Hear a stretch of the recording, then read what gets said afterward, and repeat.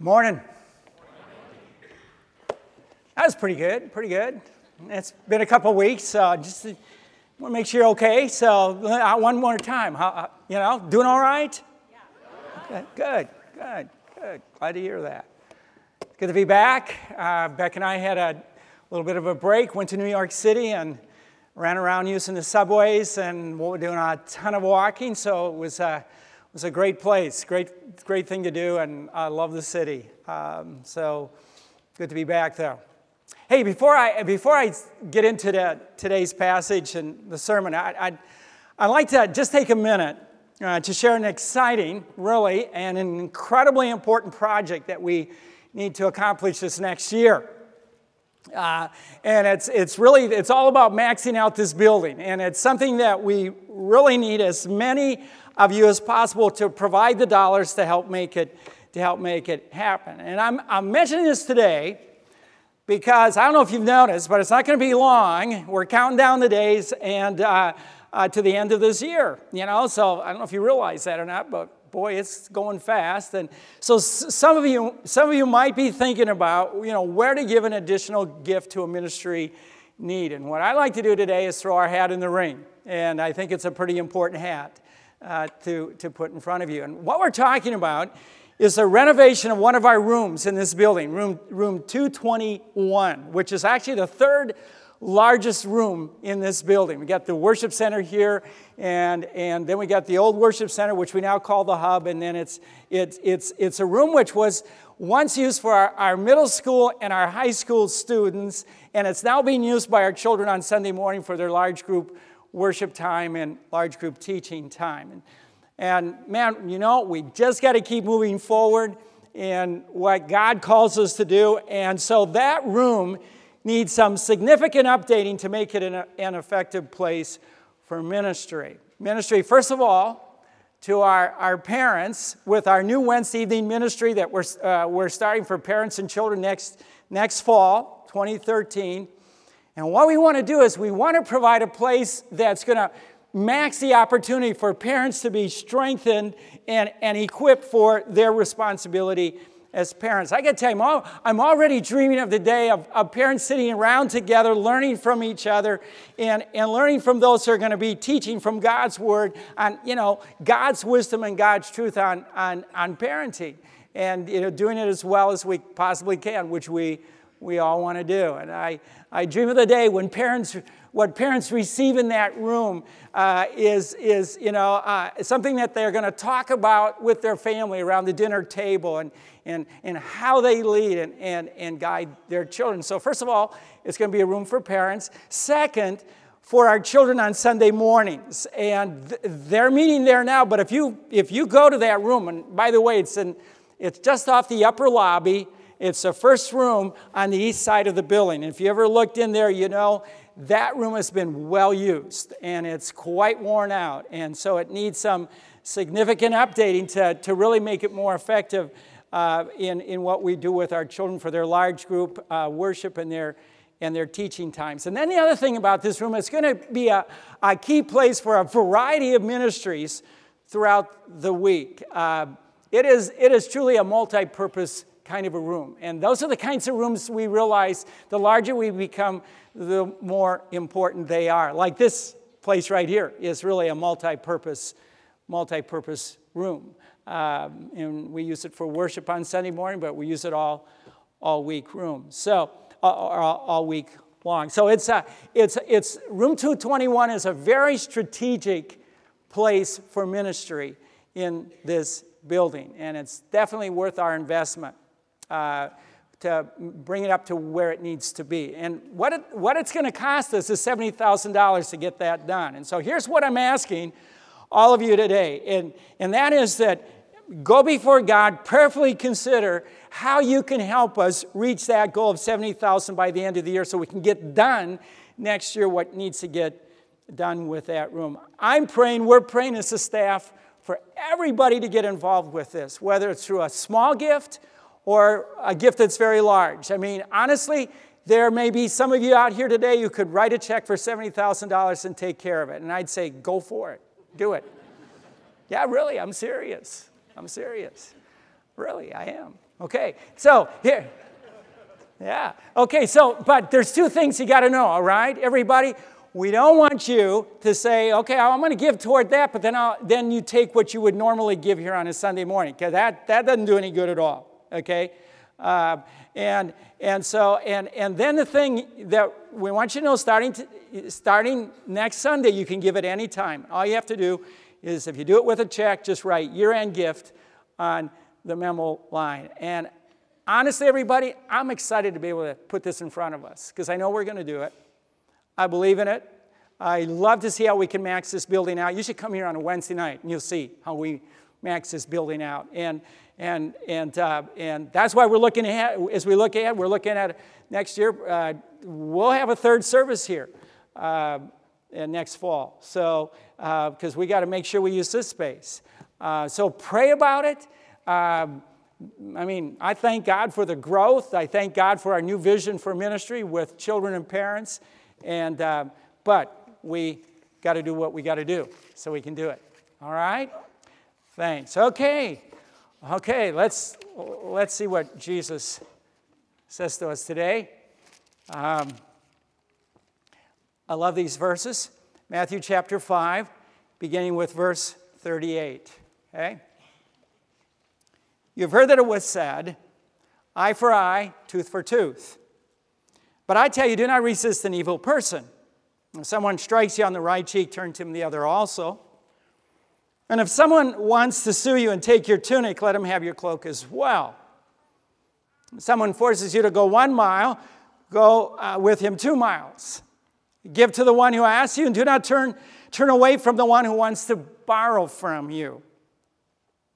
You've heard it was said, love your neighbor and hate your enemy. But I tell you, love your enemies and pray for those who persecute you, that you may be sons of your Father in heaven.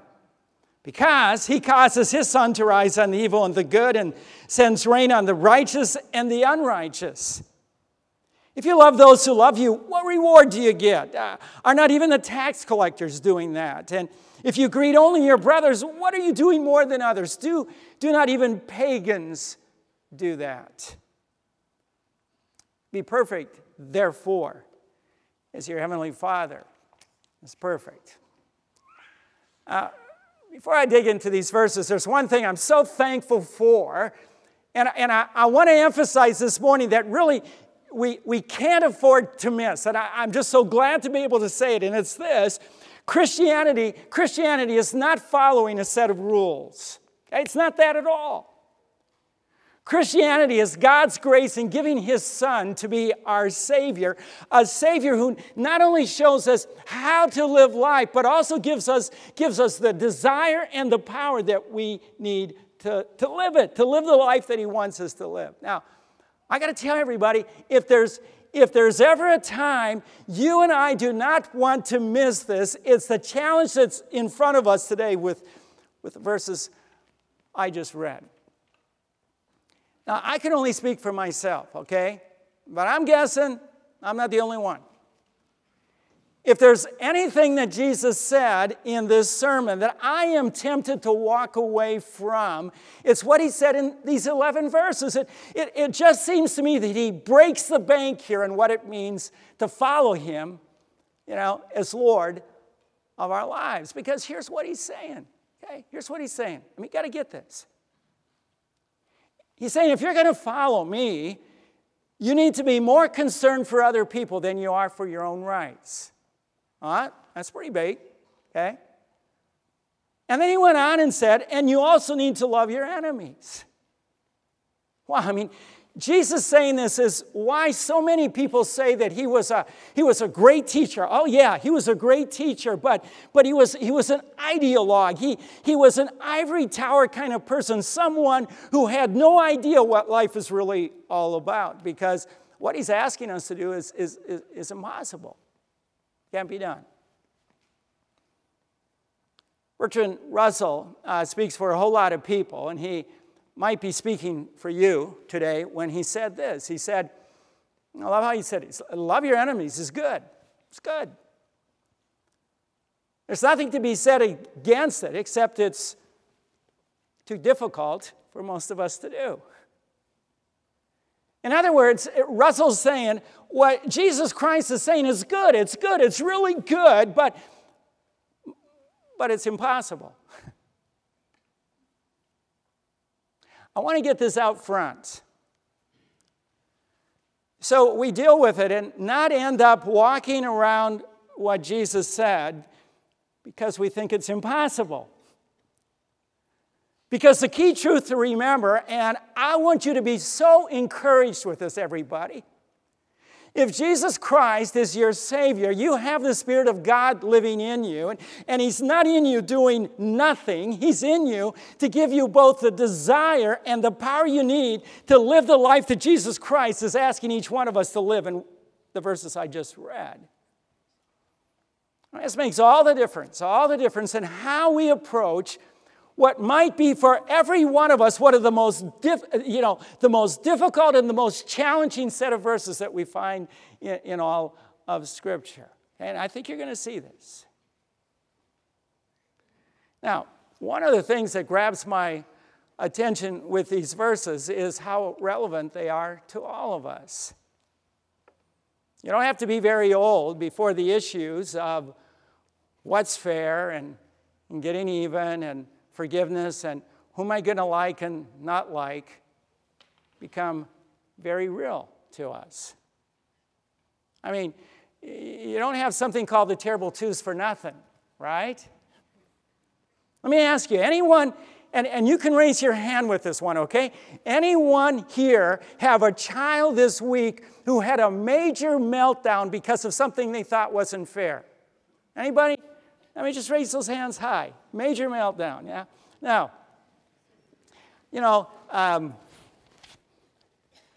Rob Hockney did me a big favor this week. When I told the guys what the sermon was going to be about, he said, I've got a story for you.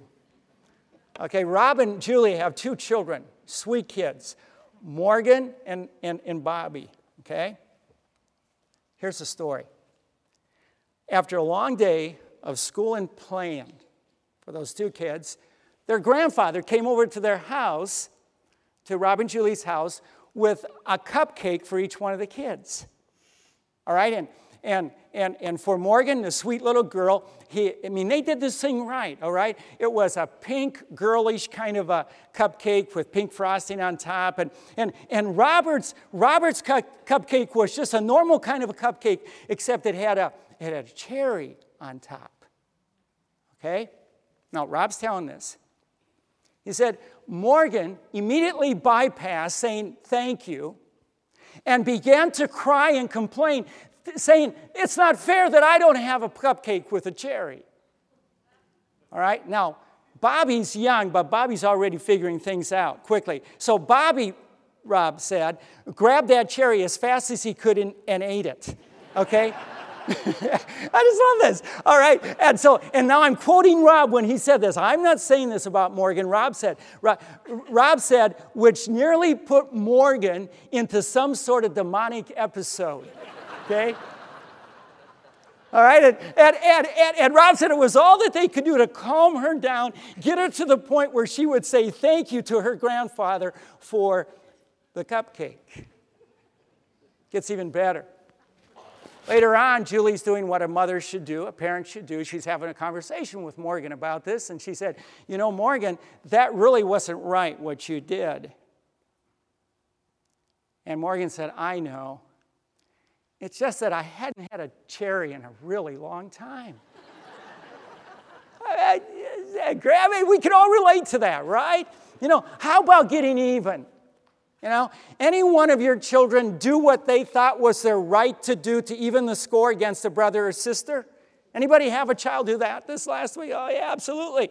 How about the issue of friendship? Do you see any struggle in your children's lives with who they're going to like and who they're not going to like? Yeah, it's real stuff.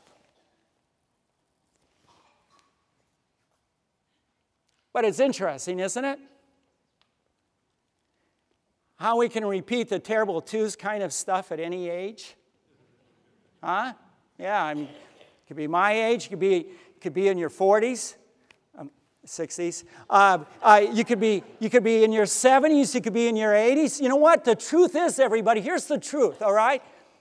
It becomes its ugliest the older we get. Man, there's nothing worse than a mean old person, you know? What Jesus said here is so relevant because you and I live in a world where people do some really bad stuff to other people, whether it's bullying or abuse or name calling or outward, out and out violence or persecution, oppression. Whatever form it comes in, it's likely that we've all been on the receiving end at some point in our lives. Or right now, you have somebody that you care for a great deal who's on the receiving end. You know? I'm confident there's probably a few parents today who have a son or daughter who dreads going to school because they're being bullied every day. I had a conversation with a parent who knew we were going to do this series, who asked me, "Are you going to talk about when you come to this passage? Are you going to talk about bullying, because it's a real thing, you know?" I lived with this the first 4 years of grade school. For some reason, which I never figured out. In fact, I thought sometimes I'd like to go have a conversation, with this guy and find out. There was a guy 2 grades ahead of me who targeted me for ridicule and physical pain. I mean, ridicule in front of other students. He had some favorite names he called me, or pounding on me whenever he caught me alone. I mean, it was part of my life. I still remember some of those places he caught me. And I got to tell you, I did whatever I could to avoid both. And it took a whole lot of fun out of those first 4 years of grade school. I was so glad when he, went on to 7th grade at a different school. So this is real stuff we're talking about. As we look at what Jesus said in these 11 verses, and what I'd like to do is put what Jesus said into 2 points. But as we do this, again, the thing to remember, everybody, is God is in you to give you the strength to do what you need to do, what's right. Whether you're on the receiving end of what's wrong, or you're the one who's making life hard for other people. God's in you. God will give you the strength you need to do what's right. So there's 2 things Jesus shows us, okay? 2 things that we learn. Number 1, the danger of revenge and hate, the danger of it, and number 2, the antidote to both, okay? So let's begin with the danger. And Jesus first says this about revenge, okay? The danger of, he said, verse 38 and verse 39, you've heard it was said, eye for eye and tooth for tooth, but I tell you, do not resist an evil person. And then he said this about hate in verse 43 and verse 44. He said, you've heard that it was said, love your neighbor and hate your enemy. But I tell you, love your enemies and pray for those who persecute you. Like, wow. Yeah, that's big. He's saying you're relating to people in a certain way. But let me help you understand where you're wrong, where you're missing what God is saying, and how dangerous this really is. He's unmasking what his listeners have come to understand as good and normal, what many people today would say is their right to do, which is, someone hurts me, I'm going to hurt them right back, or I'm going to only hang out with people who I like and who like me. I mean, that's pretty real, right? Jesus is saying to people back then, and he's saying to us today, you've heard that this is the way life is supposed to be, but I'm here to tell you that it isn't. Okay? Let's look at what he's getting at here. First of all, the approach to life that he corrects in verse 38 and verse 39. And here's what you got to know. You got to know that an eye for an eye is in the Bible. Okay? And it really is. You find it in Exodus chapter 21, this statement. Okay, in verse 23, verse 24, verse 25 of Exodus 21. It's this. If there is serious injury, you are to take life for life, eye for eye, tooth for tooth, hand for hand, foot for foot, burn for burn, wound for wound, bruise for bruise. I don't know what you think when you read that, but you read a statement like that, and I think it's so easy to think to yourself, wow, that sounds so barbaric. Why would God tell us to do something like that? Why? Well, here's the deal with this. It was actually an enormous step forward toward a more humane and just world. Because in the world back then, when this was first given, there was no system of justice. It was every man for himself. And what made it really ugly and dangerous is that if you had the power, there was no limit on the revenge you could take against another person. And no matter what you did to someone less powerful than you, that person had no recourse for justice. There was nothing they could do to defend themselves. And so it was into a world like this that this law was introduced, and it was given to promote a civil and a justice society to protect the weak. It was not saying go for revenge whenever you can. It wasn't saying that. It was saying the very opposite. It was limiting the punishment someone received for the wrong they did. Okay? Because you see, the deal back then was if like, for example, if you poked me in my eye back then and I had a lot of power, I could say, well, I'm just going to take your head off. That kind of thing. It was just way twisted. Now,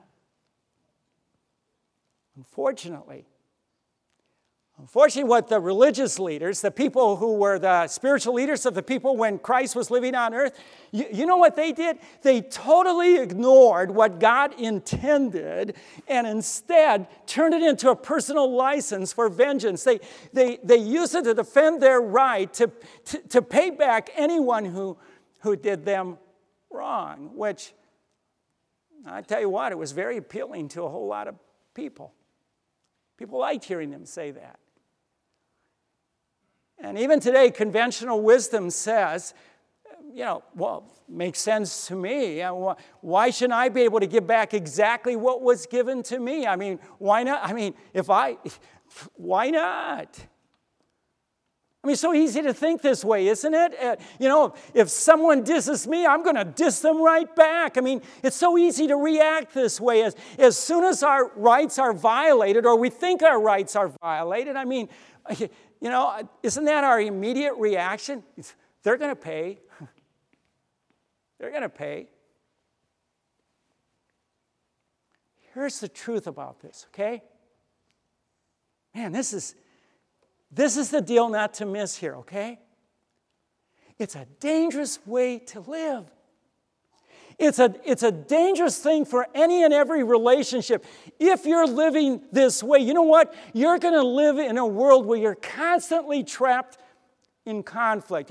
And you know what's going to happen? You're going to destroy everybody around you.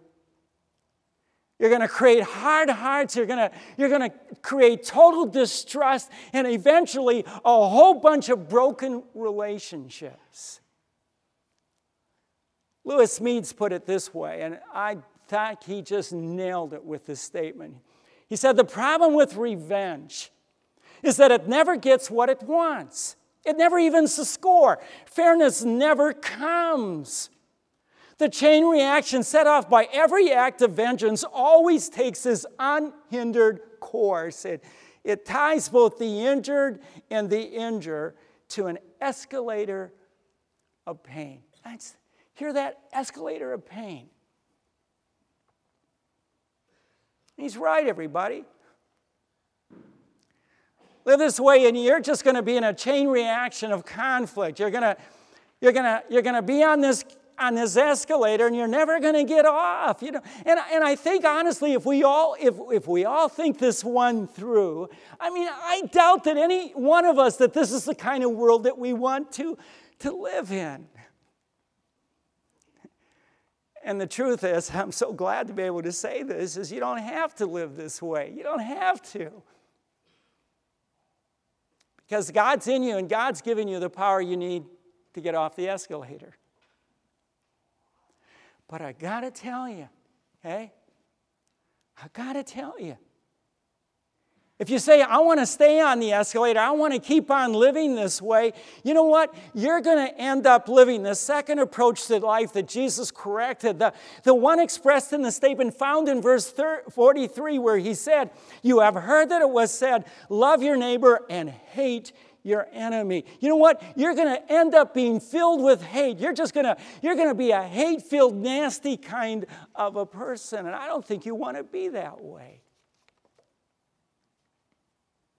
The thing you've got to know, everybody, is that the first part of the statement is in the Bible, the part about loving your neighbor, but the second part isn't. Nowhere in the Bible are we told to hate our enemies. You're just not going to find it anywhere. Unfortunately, the religious leaders back then did it again. They took both sides of the statement to do exactly what they wanted to do.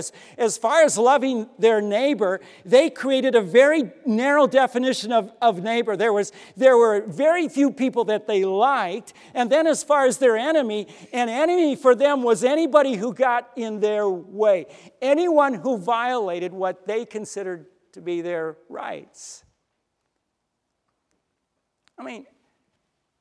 Again, if you think this through, right? If you think it through, if you're really objective and logical about this, you can't help but see what a dangerous world it creates if we all live this way. A world where we're only loving who we like and hating whoever we dislike. Already people living this way is why there's so much destruction of human lives in our world. Why would we ever want to do the same? Why? So what's the alternative? What's the antidote to this?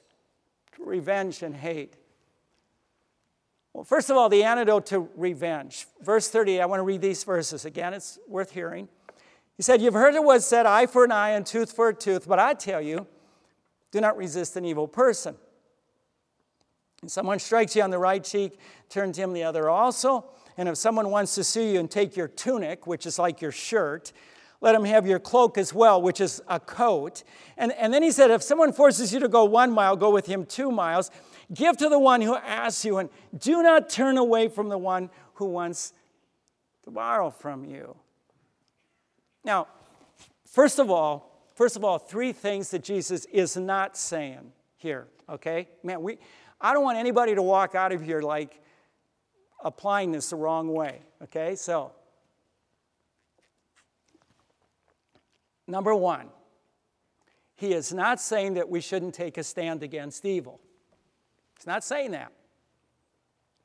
For him to say that would contradict all of what Scripture says about righteousness and justice. So number 1, he's not saying that we should not take a stand against evil. Number 2, he isn't saying that we should continue in any kind of relationship where we're being abused, whether it's physical abuse or verbal abuse. All right? Shouldn't stay in that. Number 3, and this is important, parents, he isn't saying that we should tell anybody, especially our children, to allow themselves to be bullied by another person. Okay? All right. Okay, now that we know what he's not saying, let's look at what he's saying. What he's saying is what Paul said about the same issue in the 12th chapter of Romans, where Paul bottom lined it with this prescription for dealing with evil. A powerful statement. Paul said, do not be overcome by evil, but overcome evil with good. That's the antidote, okay? That's the love that Jesus calls us to overcome this chain reaction of revenge and hate with good, all right? And you know what I love about this passage? We might say that Jesus gives us here 4 different case studies, 4 different examples of how to live this out in our life. I think we're going to see how relevant they are for us today. He gives us 4 of them: a slap, a coat, a walk, and a loan. So let's look at each one of these. First of all, the slap, verse 39. Look at this. He said, If someone strikes you on the right cheek, turn to him the other also. Okay? Now, as hard as it is to think about the pain of a slap in the face, all right? It's what that slap represents, why it's given, that hurts even more. You see, it's given to dishonor us in front of other people. You know, it's one thing to be hurt on the outside, but it's another thing to be hurt on the inside, right? So let me ask you, have you ever had that kind of a slap in the face? You know? It really hurts, doesn't it? It hurts. And what do you want to do in response? I'll tell you what, I know what I do. I want to do in my natural self. I just want to defend myself. I want to push back. Jesus says, don't. He says, don't, just let it go. As much as you want to get into it with that other person, as much as you want to prove them wrong, as much as you want to point out their failings, what Jesus Christ is saying to us here is just trust God. Trust God and trust what you know to be true about yourself and let it go. Wow. It's like, whoa. Second, the coat, verse 40. Man, he said, if someone wants to sue you and take your tunic, your shirt, let him have your coat as well. Now, here we're talking about a legal matter, one person suing another. So let me ask you this. If someone is being sued for their shirt, how much money do you think that person has? Just do it with your hand. What? Zero, right? Nothing in the bank. You know, it's likely that all that person has is the clothes on their back. I mean, this is a desperately poor person that Jesus is talking about. Probably a debtor who cannot repay their debts. And you know what? You know what I love about this? I think Jesus knew his audience very well. I think he knew there were a lot of people listening to him that's exactly what they were. They were desperately poor. All they had was the clothes on their back. And he's saying to them, if this happens to you, if you're being sued by somebody you know you did wrong to, and they sue you for your shirt, he's saying, give it to them, and with it, give them your coat. Now, don't raise your hand, okay? I don't want you to raise your hand for this question. It's pretty personal. Anyone here right now, in a legal issue with another person where you know you're in the wrong, okay? If you are, this is what Jesus is telling you to do. He's saying, don't just give the other person what they deserve. Give them even more to compensate for the trouble you've caused them. Again, I go like, oh, okay. Here's third one, the walk. Verse 41. If someone forces you to go 1 mile, go with him 2 miles. You know what, everybody? Everybody in the audience that day knew exactly what Jesus Christ was referring to here. You see, they were all living under the oppression of the Roman government, and there were a lot of ways that Rome made life miserable for them, and one of them was what he's talking about right here. Okay? And here's what would happen to you. A Roman soldier could come to you at any point, no matter what you were doing, and force you to stop what you were doing and carry whatever they wanted to carry as far as they wanted you to carry it. You could be doing anything. You could be in the backyard playing with your kids. You could be having dinner with your family. You could be at work. You could be shopping. Whatever it was, they could stop you and they could tell you to carry their stuff. And Jesus, you know what Jesus is saying? I mean, just try to put yourself in that situation. He's saying, swallow your pride, swallow your dignity, swallow your frustration and your anger, and go the extra mile. And you know what he's saying? And do it with a smile. Man, imagine what that was like. You know what? Some of you might say, and you know what? You might say, Steve, I don't need to imagine what it's like. I'm there right now. You might have a boss or a coworker whose expectations are totally unfair. You might have a neighbor who's unbelievably inconsiderate. You might even have a husband or a wife who lives like the world revolves around them. You might have a parent like that. That gets real, doesn't it? I mean, it's here what Jesus said gets tested big time. But it's also where your faith in Christ can most impact the lives of other people. You see what? You know what? You respond with kindness and patience and a willingness to serve. And you know what? Your faith will become very real to everybody watching, including the person who's being an absolute jerk. Now, don't misunderstand me here. If you're married to somebody and they are doing stuff that's wrong, I'm not saying you don't speak the truth to them. Absolutely you speak the truth to them. I'm not saying you let them get by with doing what's wrong. No way am I saying that. But what I'm talking about is that you have an attitude of servanthood and kindness, even as you're speaking the truth to that person. Hey? You know what I'm saying? Talk back to me. Okay, good. Good. Fourth, the loan deal. All right, look at this, the loan deal. Verse 42. He said, give to the one who asks you and do not turn away from the one who wants to borrow from you. Now again, what we're talking about here is giving that really helps another person. We're not talking about giving somebody something that they're just going to turn around and use that money in a way that's going to hurt them. Or that they have a track record of wasting money over and over and over and over again. We're not talking about that. We're talking about giving to somebody who's got a genuine need. And Jesus is saying, do it with generosity. And you know what makes this so challenging in the context of this passage? He's saying, even do this for somebody who once did you wrong. Wow. I don't know, all this, I think it's incredibly challenging. But it's what it means to overcome evil with good. And now I got to tell everybody, this passage just is like kind of beat me up all week. So I'm glad to be able to share my pain with you today, okay? Yeah. You know what I mean? Yeah, I'm glad you could be there with me, all right? And we're not even done. Look at this, verse 43. You've heard of what's said, love your neighbor and hate your enemy.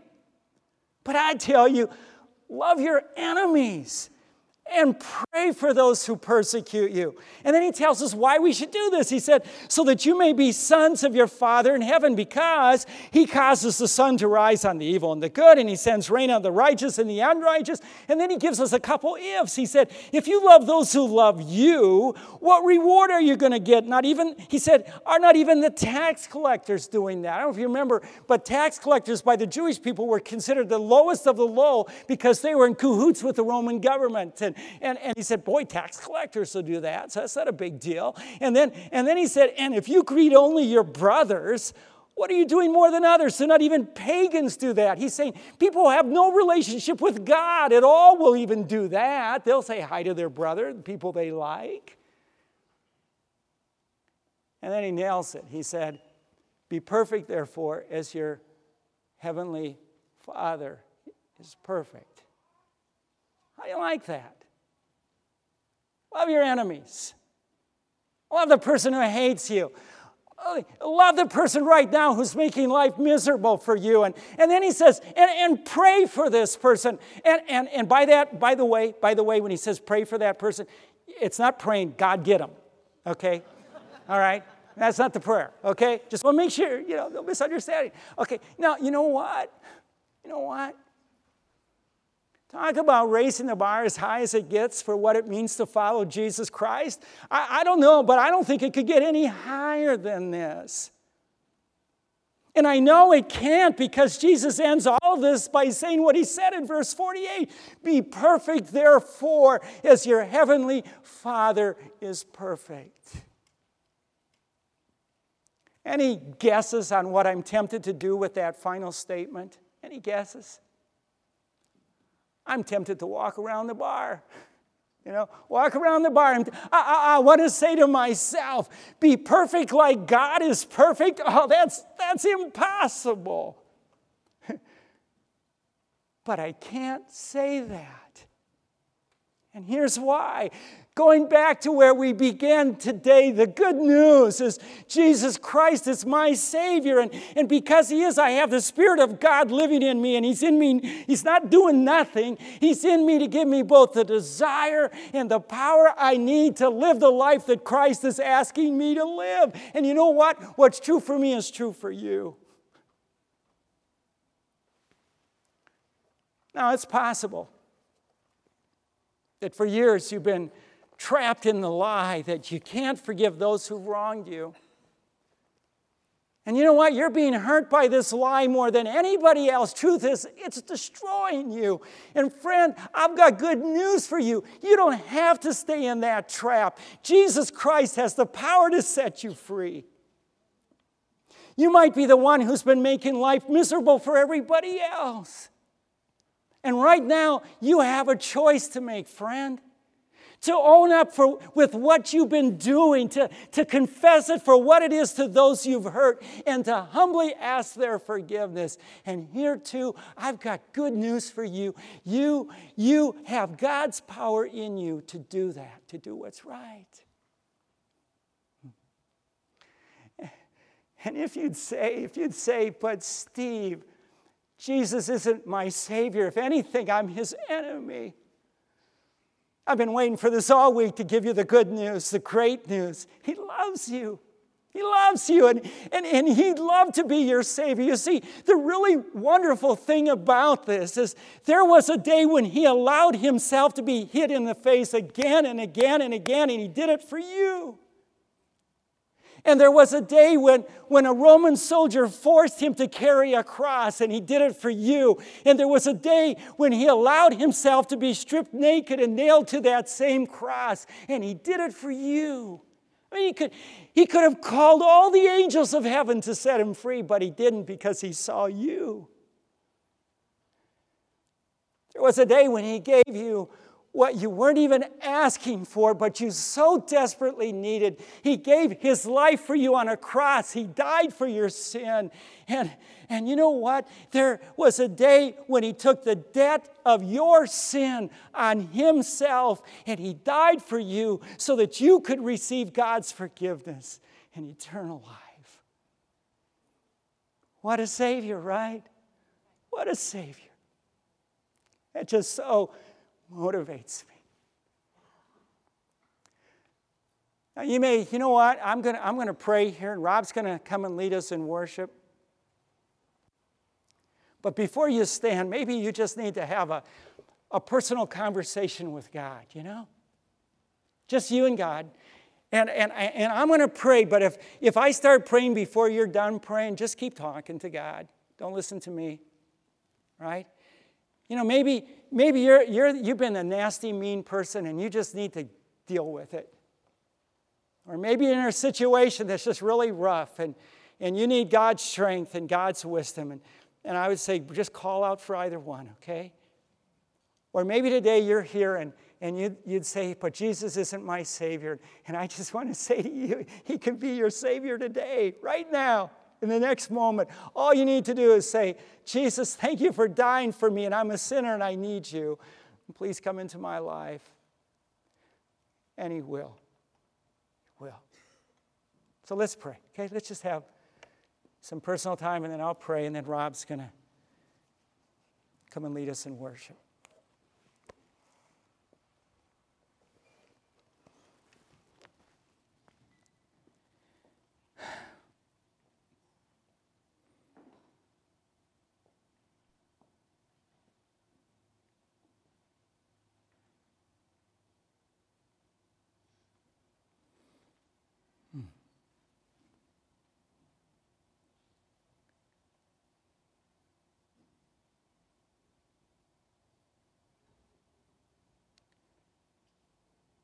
Lord Jesus, there's many reasons that I'm in awe of you.